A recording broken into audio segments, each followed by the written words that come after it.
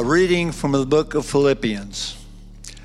Only let your manner of life be worthy of the gospel of Christ, so that whether I come and see you or am absent, I may hear of you that you are standing firm in one spirit, with one mind striving side by side for the faith of the gospel, and not frightened in anything by your opponents. This is a clean sign to them of their destruction, but of your salvation, and that from God. For it has been granted to you that for the sake of Christ, you should not only believe in him, but also suffer for his sake, engaged in the same conflict that you saw that I had, and now hear that I still have. The word of the Lord. Thank you, Butch. All right, good morning again. I'm back. If you are a guest with us, thank you for joining us today. It honestly means a lot to us. My name is Drew. I'm the pastor of discipleship, and it's an absolute honor and pleasure to walk through this passage we're going to be looking at for the next few minutes. Yesterday was my son Silas's, his 4th birthday. He turned 4 years old. And thank you for that. I also I felt compelled. I wanted to thank you all for showing up to his birthday party at Pierce Park Pavilion. And for bringing all the food, the oysters, everything. I don't know if you know this, but kids' parties are expensive. So it was great. It saved us a lot.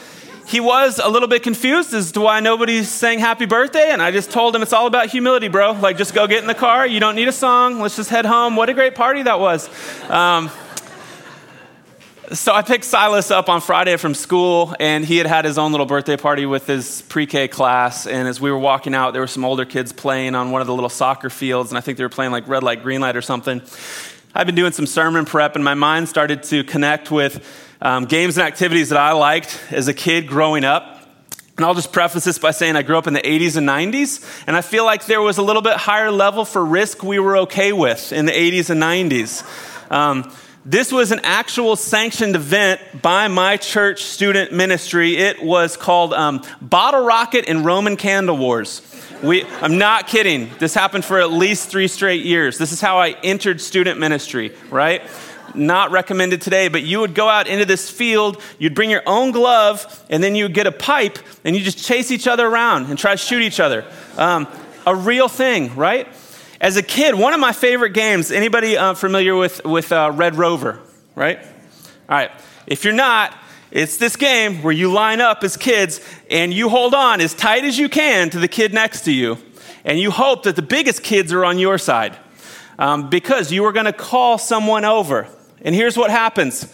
As you call Rex over, and Rex looks like a kid who eats other kids, you have a choice to make with who you're holding hands with. You can decide, fight or flight mode.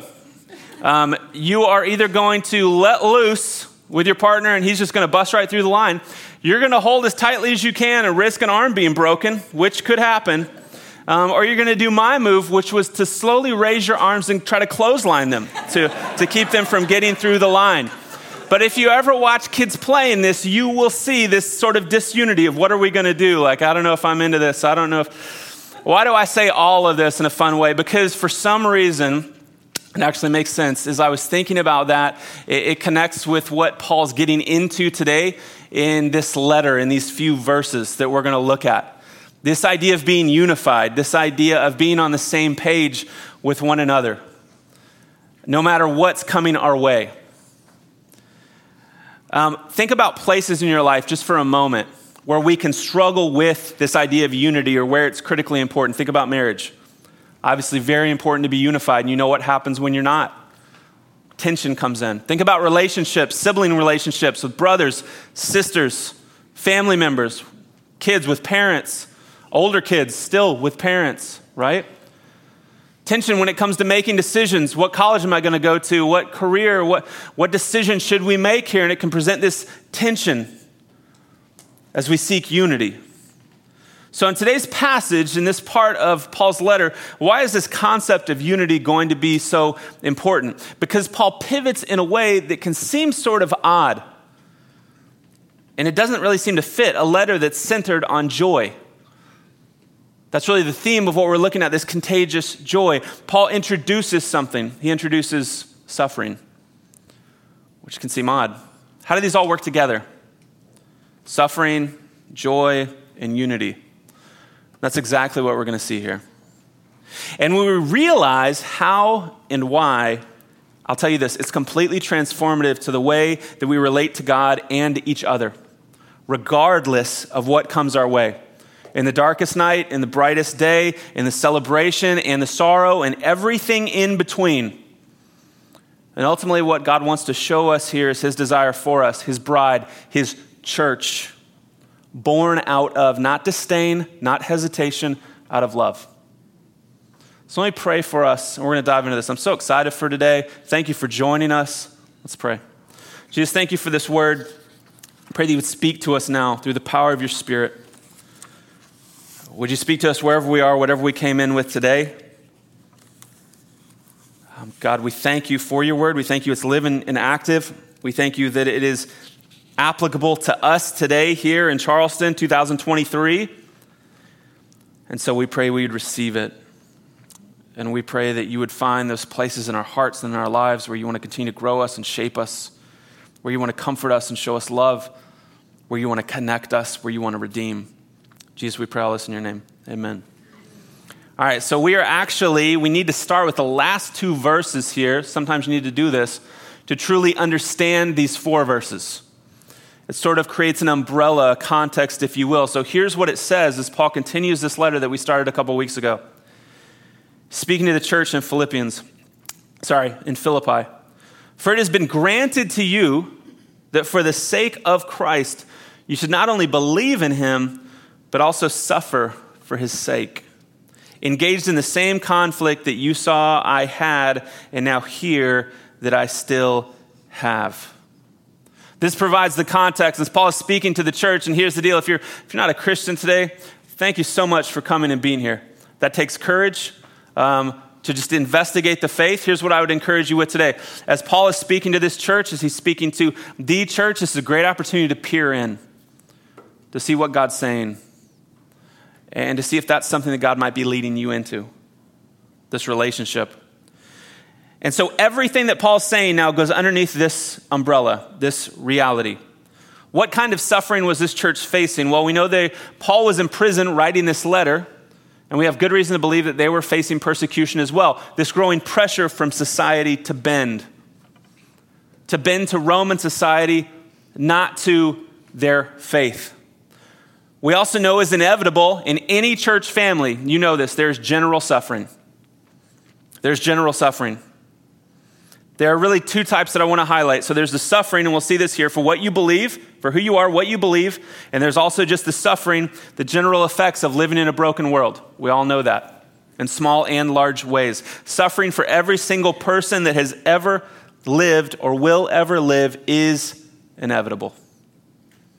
Regardless of the reason for suffering, I want us to see that there comes an opportunity in the suffering. And this just leads us to our big idea that we're going to unpack for the next few moments. In a world where suffering is inevitable, gospel community is irreplaceable. And this is not a platitude. This is not something that I was sitting at home and I was like, that sounds good. Or Laura was like, that sounds okay. This is so true. And it goes so much deeper than this. So now let's start in verse 27 and flesh this out. Only let your manner of life be worthy of the gospel of Christ. So let's stop right there. What does Paul mean by this? Worthy of the gospel. This makes me think I need to do something. I need to earn it. Does this mean like I just follow all the rules? Does this mean I keep all the Old Testament laws? Does this mean that I need to look a certain way? Like, is there a certain like outfit that you should wear if you're a Christian? Is this what he's talking about? Like, that makes me seem worthy? I need to be connected with the right people. What's Paul talking about here? That's not what he's talking about at all. Paul's completely opposed to that idea. He's all about grace. He's all about this unmerited favor. So what does Paul mean here? Well, to understand it, we have to look at the original language. And here's what the original language, the Greek, says. It says, only behave as citizens worthy of the gospel of Christ. Paul is essentially saying, let me remind you who you truly belong to. Let me remind you of who you truly belong to and attempt to encourage you to reflect that and to prove it to be true. There was a temptation for this church specifically. They were a Gentile church, not a Jewish church. And they were a part of this, they were a Roman colony. So they were Roman citizens. And they were proud of their status as a Roman colony. And so he is appealing to their patriotic pride, saying, hey, you know how you feel about being a part of this Roman colony and the pride that you have? Understand now that you are citizens of another colony, of a greater kingdom, and that trumps everything. You are official citizens of heaven as the church. And everything else needs to go underneath that reality. So as citizens of heaven, knowing that there are going to be ups, there are going to be downs, all of it in between, what does it look like and why is it so important to live a life worthy of the gospel? This is a question we need to ask. And Paul gives us the answer.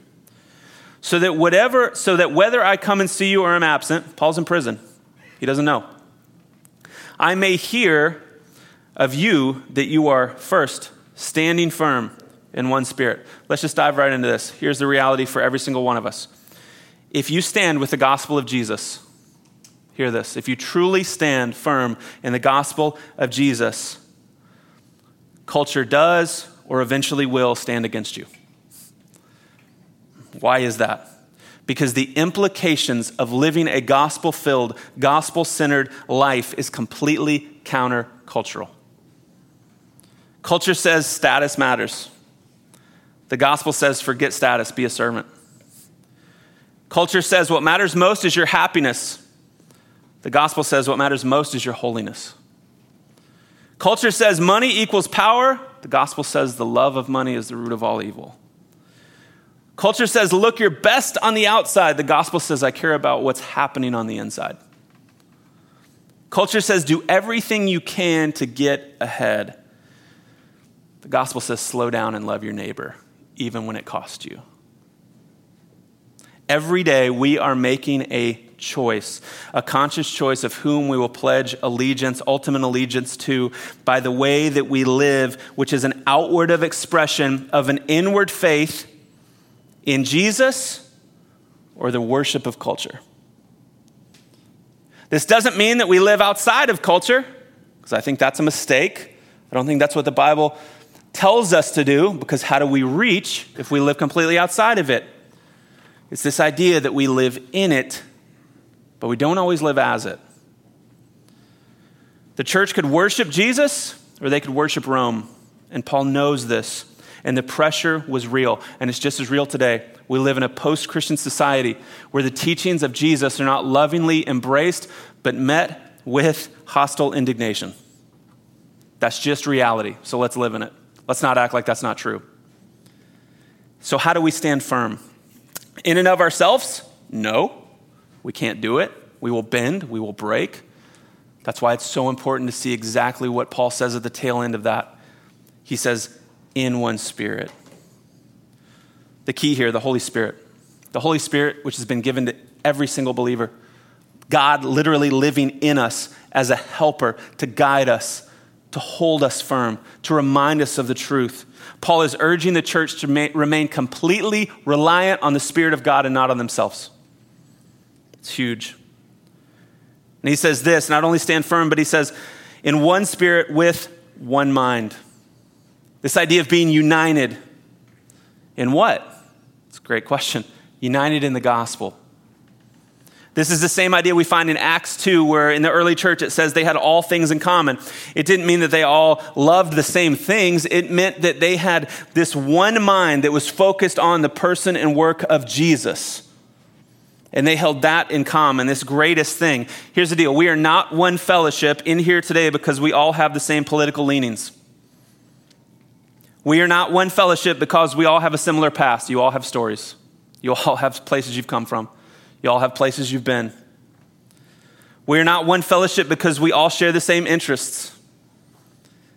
We are one fellowship here in this room today, as is every gospel church, this local church, this bride of Christ, because we believe that a sinless Savior came and died, and we believe that his death and resurrection have given us new life and have the power to give others new life. That's what makes us the church in here today. That's our commonality. That's what brings us together. I look at you right now, you're all different. And I know some of your stories, and I know some of your wrestlings, and I know some of your struggles. And for those that I don't, I look forward to getting to know it. But this is a miracle, Jesus Church, that he would bring people so dysfunctional at times, with so much baggage from so many pasts, and make us a family. It's an absolute miracle what you're a part of. And it's so easy for the church to become distracted. It is so easy for us to lose sight of our mission, which is a gospel mission, and to bring in our own agendas and our own ideas. Well, I think we should do this, or I think we should do that, and maybe we lose sight, even not intentionally. Maybe it's a good thing, but it becomes the main thing. It's so easy for leadership inside of the church to lack what we were called to serve. Instead, it becomes about power. It's so easy for us to divide into our own little divisions. It's so easy for ideas and feelings to be treated like truth, and the truth is determined by what's based on what's culturally palatable, not on what God has actually said. Here's what all this leads to: disunity, dysfunction, and destruction. And Paul loves this church so much, and Jesus loves his bride so much, he is pleading, don't go that route. Be unified. Have one mind. I want to say this so clearly. What brings us together is Jesus. What keeps us together is Jesus. This is true now as it was for this church back in Philippi when Paul penned this letter. And it reminds me of one of my favorite verses in all the Bible, one that I go to in the darkest times, and I always have. Isaiah 26:3, it says, "You keep him in perfect peace whose mind is stayed on you because he trusts in you." The picture in that verse is a city crumbling, but the people being able to stand firm because their mind is so focused together on Jesus, on who he is, on what he's done. Finally, striving side by side for the faith of the gospel. A community on mission is what you get a picture of here. I love this term, side by side, not alone. I want you to see everything Paul said here, it's communal language. It's us together. Yes, and all of the mess and all the chaos and all of the ways that we don't perfectly live it out. It's us together. It's the family. You were made for community. You were never made to go it alone. The faith is not a solo endeavor. You need one another. I need you. You need me. When I hurt, you hurt. When you hurt, I hurt. When you celebrate, I celebrate. We need one another in our corner at all times, no matter what comes, because things will come. This is what Paul's getting at here. This is so crucial and important that when it comes to the essentials of the faith, we are agreed and we hold firm because suffering is inevitable. Opposition is inevitable. If we are truly a gospel community, none of us should suffer alone. None of us. Instead, we have side by side brothers and sisters standing with us. Here's a great example of this.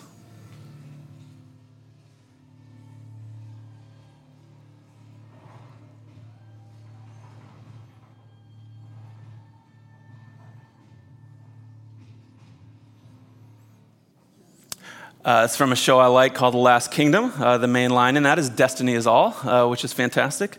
That's a side note. I don't know why I shared that with you. I just felt compelled. Maybe so we wouldn't get sued for CCLI if I didn't say what that was from.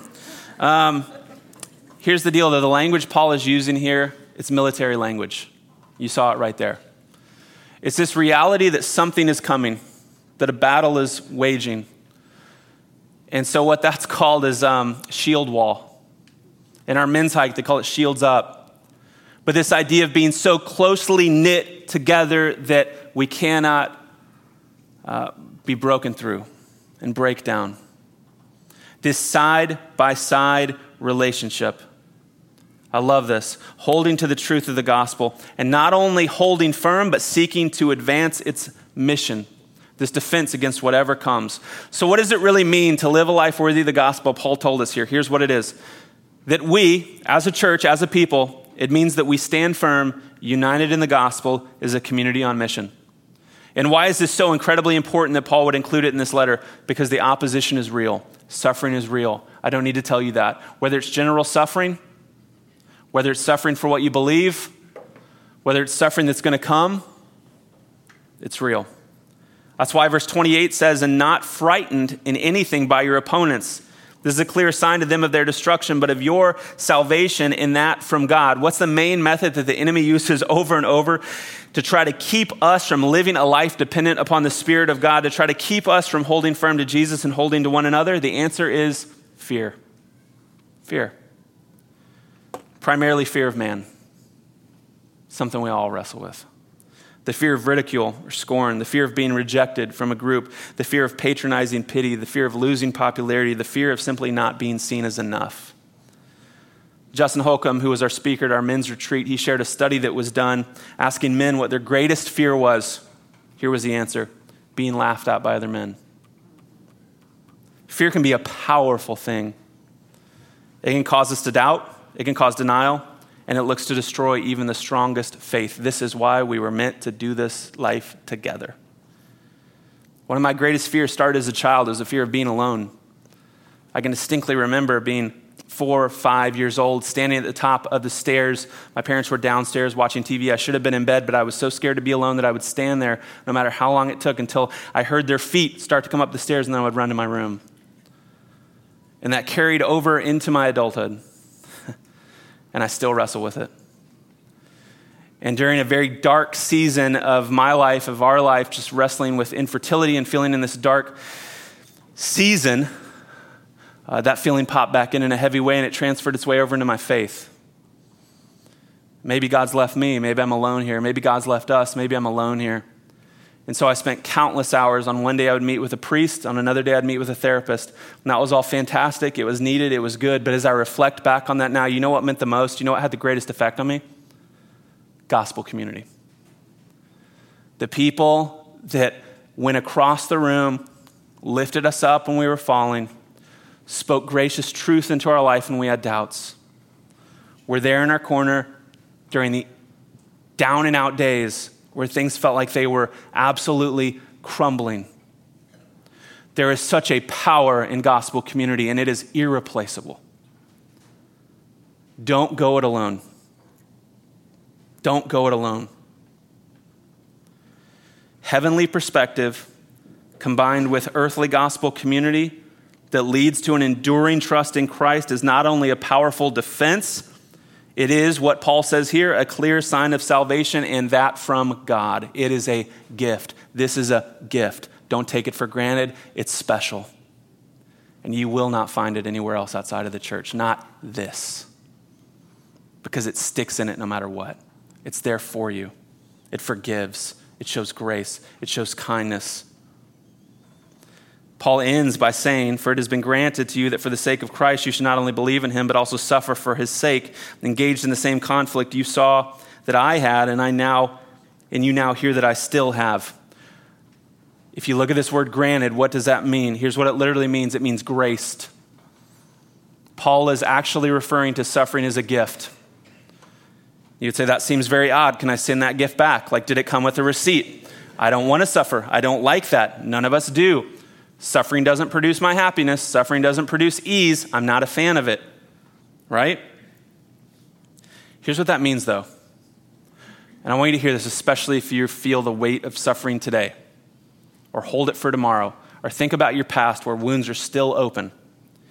If this is true, if suffering is a gift, it means that none of your suffering is a waste, that none of it lacks purpose, that none of it has been allowed outside of God's plan. It can only be seen as a gift or good in any way, shape, or form if there's a greater reason and purpose. That if the most important thing in your life is not your happiness and ease, but something deeper that God wants for you. This doesn't mean we invite suffering, and this doesn't mean that we deny its pain, but it does mean we understand its place. Paul knew this. It's how he was able to find joy in the midst of being locked up in a jail cell. Not happiness based on circumstantial feelings, but a joy based on unwavering truth, the truth of God's love. Paul goes as far to say here that suffering, check this out, this is wild. It's the first time I've ever read it like this. I think we read it in staff, and I was like, oh my goodness. Like, this is insane what Paul's saying here. It is. Paul goes too far to say that the suffering for the sake of Christ is just as valuable and important as believing in Christ. How is that? Because it's through the suffering, it's through the pain, it's through the difficulty that his love is put on display as he is there with us in it and as we become more like him through it. Tim Keller says this beautifully, way better than I just said it, so let me read his quote.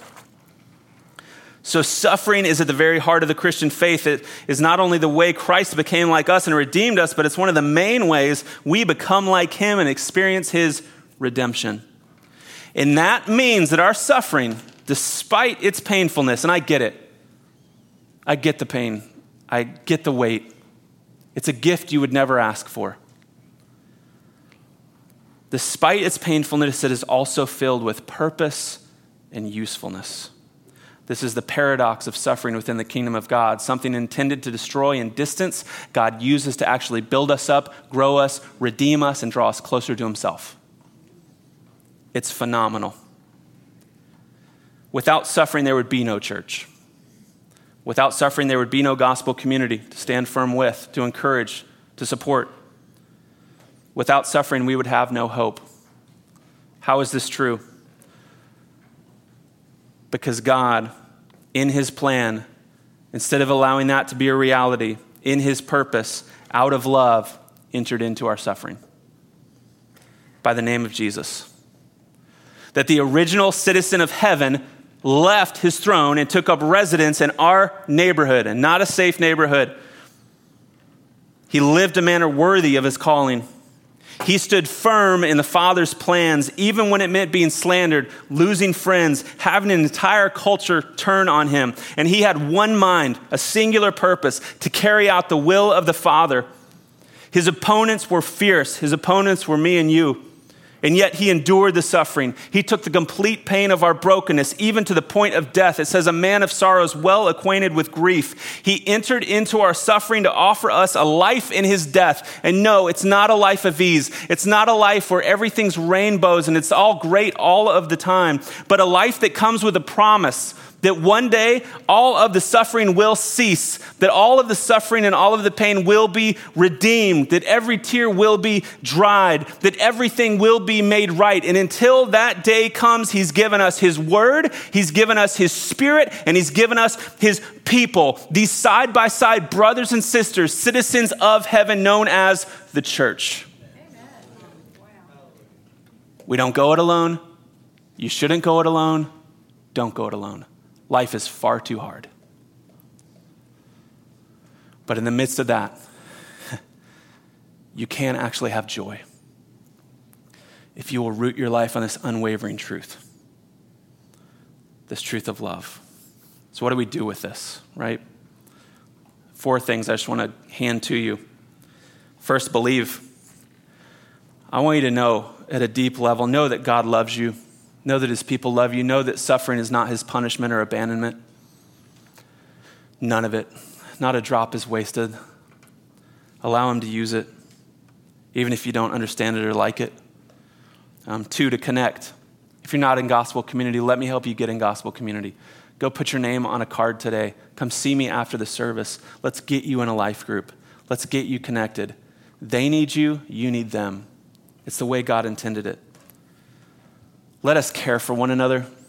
Let us be people who walk across the room of life, not assuming that somebody else is going to fill that gap. To offer support, to offer love, to offer truth as we're unified in the gospel. And let us decide, who will we worship? Jesus or culture?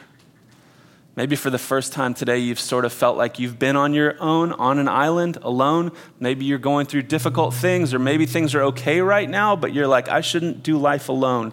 Jesus literally, by his death and resurrection, says no matter what your past, no matter what you've done, no matter what you wrestle with, no matter your doubts and all of that, if you will come to me, if you'll bring your brokenness to me, if you'll trust that my life, death, and resurrection took care of that, and you will believe in me as your Savior and allow me to lead you forward, I will lead you into a family. I will lead you into a community. He's not asking you to earn it. He's not asking you to put a down payment down on anything. He is simply saying this is a free gift, my grace, paid for by my blood. You can be a part of the family today, and we'll celebrate and rejoice with you. In a world where suffering is inevitable, gospel community is irreplaceable. This is a miracle. This is a gift. This is the work of Jesus. God, thank you for your word. Thank you for your love. Thank you for your hope. May we live in a manner worthy as these new citizens of heaven together, side by side, brothers and sisters, united, standing firm, on mission, your mission. Thank you for giving us new life. May we be a people that seek to share this good news with others so that they may have new life as well. For the areas where we're suffering right now, would you bring comfort? Would you bring truth? Would you bring redemption? Jesus, we pray this in your name.